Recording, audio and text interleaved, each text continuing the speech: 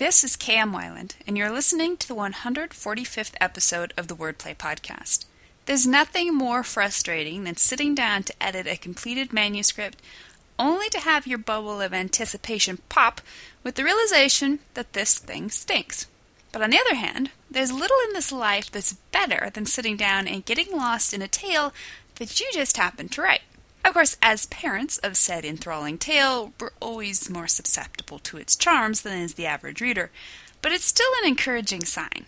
I've been engaging in just such enjoyment in my initial cleanup edit of Dreamlander.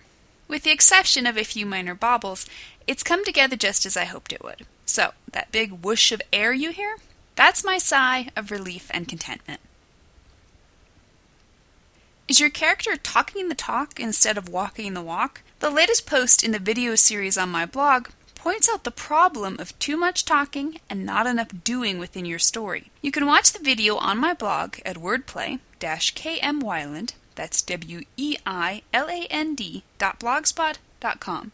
New videos are posted every Wednesday. And now, I hope you enjoyed this week's podcast, The Secrets of Story Structure Part 9, the third act. The third act is the moment we've all been waiting for, readers, writers, and characters alike. This final section of the story is the point. It's what we've been building up to all this time. If the first and second acts were engaging in aesthetic labyrinths, the third act is where X marks the spot. We found the treasure, now it's time to start digging. Like all the other acts, the third act opens with a bang, but unlike the other acts, it never lets up.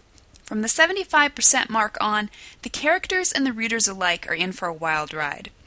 All the threads we've been weaving up to this point must now be artfully tied together. The main character must finally face, and presumably overcome, the antagonistic force by way of first learning from and then overcoming his own internal conflict. By the time the third act is finished, all the salient questions must be answered, the conflict resolved one way or another, and the reader left with a feeling of satisfaction. Because the third act is made up of several important and intricate parts, I'll be splitting it into 3 sections, which we'll discuss in 3 podcasts. Today, let's look at the third act as a whole, and specifically, the plot point that marks its beginning. What is the third act? The third act is a place of no escape for the protagonist. He's been backed up to a wall. He no longer has any options but to face the antagonistic force. All his reactions and actions in the previous acts have led him to a point from which he must face every last one of his weaknesses and mistakes. If he's to triumph, he must allow himself to be broken by them, and then to rise from his ashes with new wisdom and strength.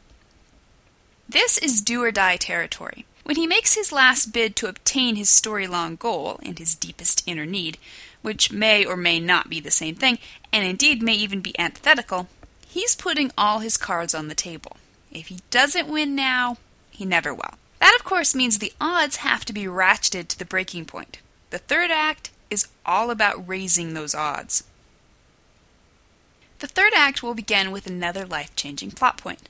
This plot point, more than any of those that have preceded it, will set the protagonist's feet on the path toward the final conflict in the climax. From here on in, your clattering dominoes form a straight line as your protagonist hurtles toward his inevitable clash with the antagonistic force. The third act, as a whole, is full of big and important scenes. So by comparison, its opening plot point is often less defined than the plot points that mark the first and second acts. However, its thrust must be just as adamant. In Christopher Nolan's Batman Begins, the third act is launched when Ra's al Ghul announces his intentions to destroy Gotham, then burns Bruce Wayne's mansion and leaves him for dead.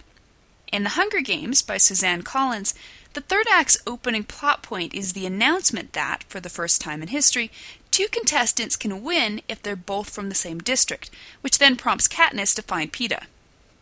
In True Grit by Charles Portis, the third act turns around Maddie's discovery of the murderer Tom Chaney and her subsequent capture by Ned Pepper's gang of outlaws. Where does the third act belong?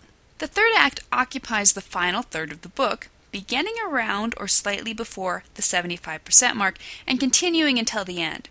This is a relatively small portion of the book, particularly when you think about all that must be accomplished within it. One of the reasons the third act picks up the pace compared to the previous acts is the simple necessity of cramming in everything that needs to be addressed before the book runs out of time and space. All the characters, and other important playing pieces, a la the Maltese Falcon, must be assembled. Subplots must be satisfactorily tied off. Foreshadowing must be fulfilled. Both the hero and the antagonist, if there is one, must have time to put into play the final aspects of their plans. The hero must face his inner demons and complete his character arc, most likely in concert with the final deciding conflict between the hero and the antagonistic force. And then everything must be tied off in a satisfying denouement.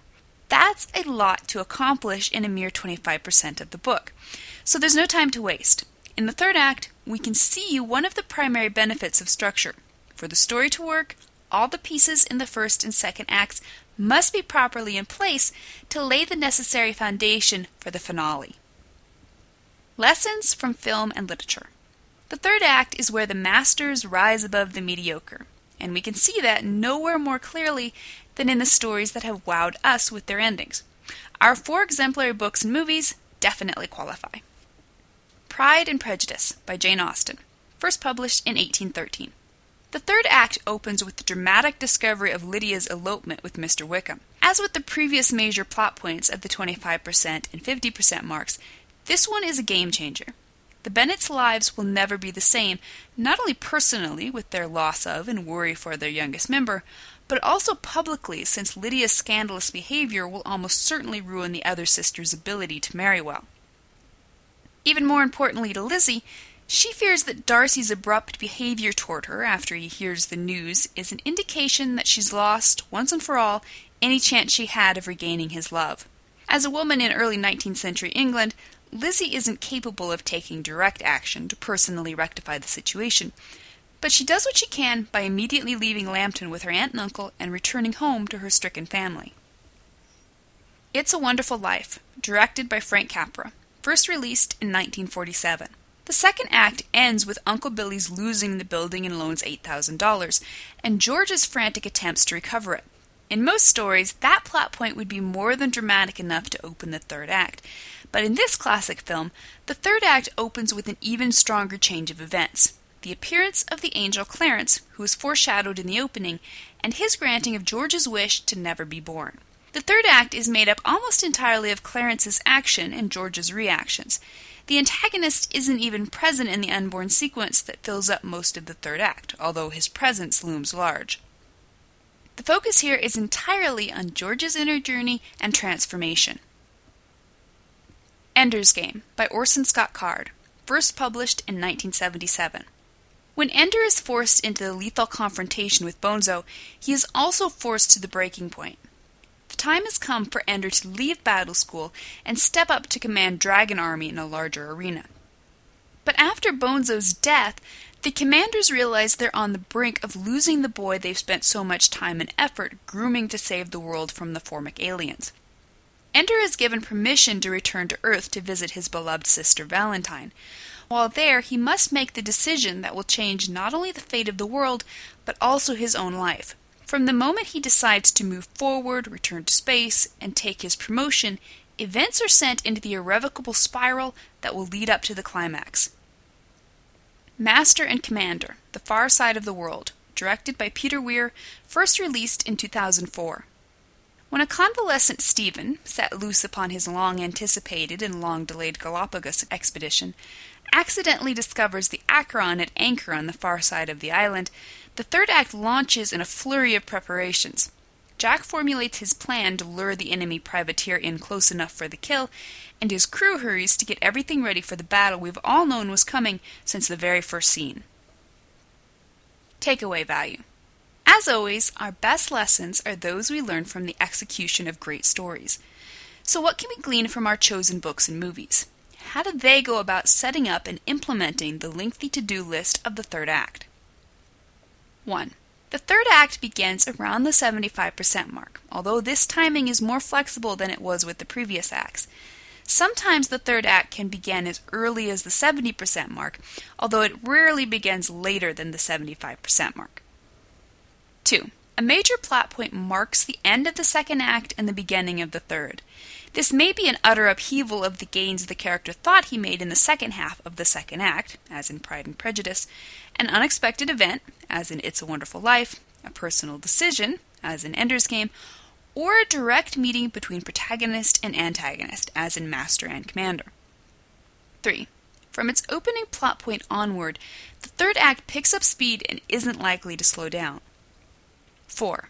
However, the third act must be thoughtful enough in its first moments to allow all the pieces to either be completely tied off and set out of the way, such as Anders' relationship with his sister, or assembled for the showdown, as in Master and Commander. The third act is where stories are made or ruined. Everything that's come before is important, but this is where the author's mettle is tested. If we can deliver a solid third act, we've accomplished what hundreds of novelists before us, even published ones, have failed to do. This is where writers become authors. Thank you for listening to the Wordplay Podcast. To read a transcript of this episode, visit me on the web at wordplay-kmwyland, that's weiland.blogspot.com, and be sure to listen again next week.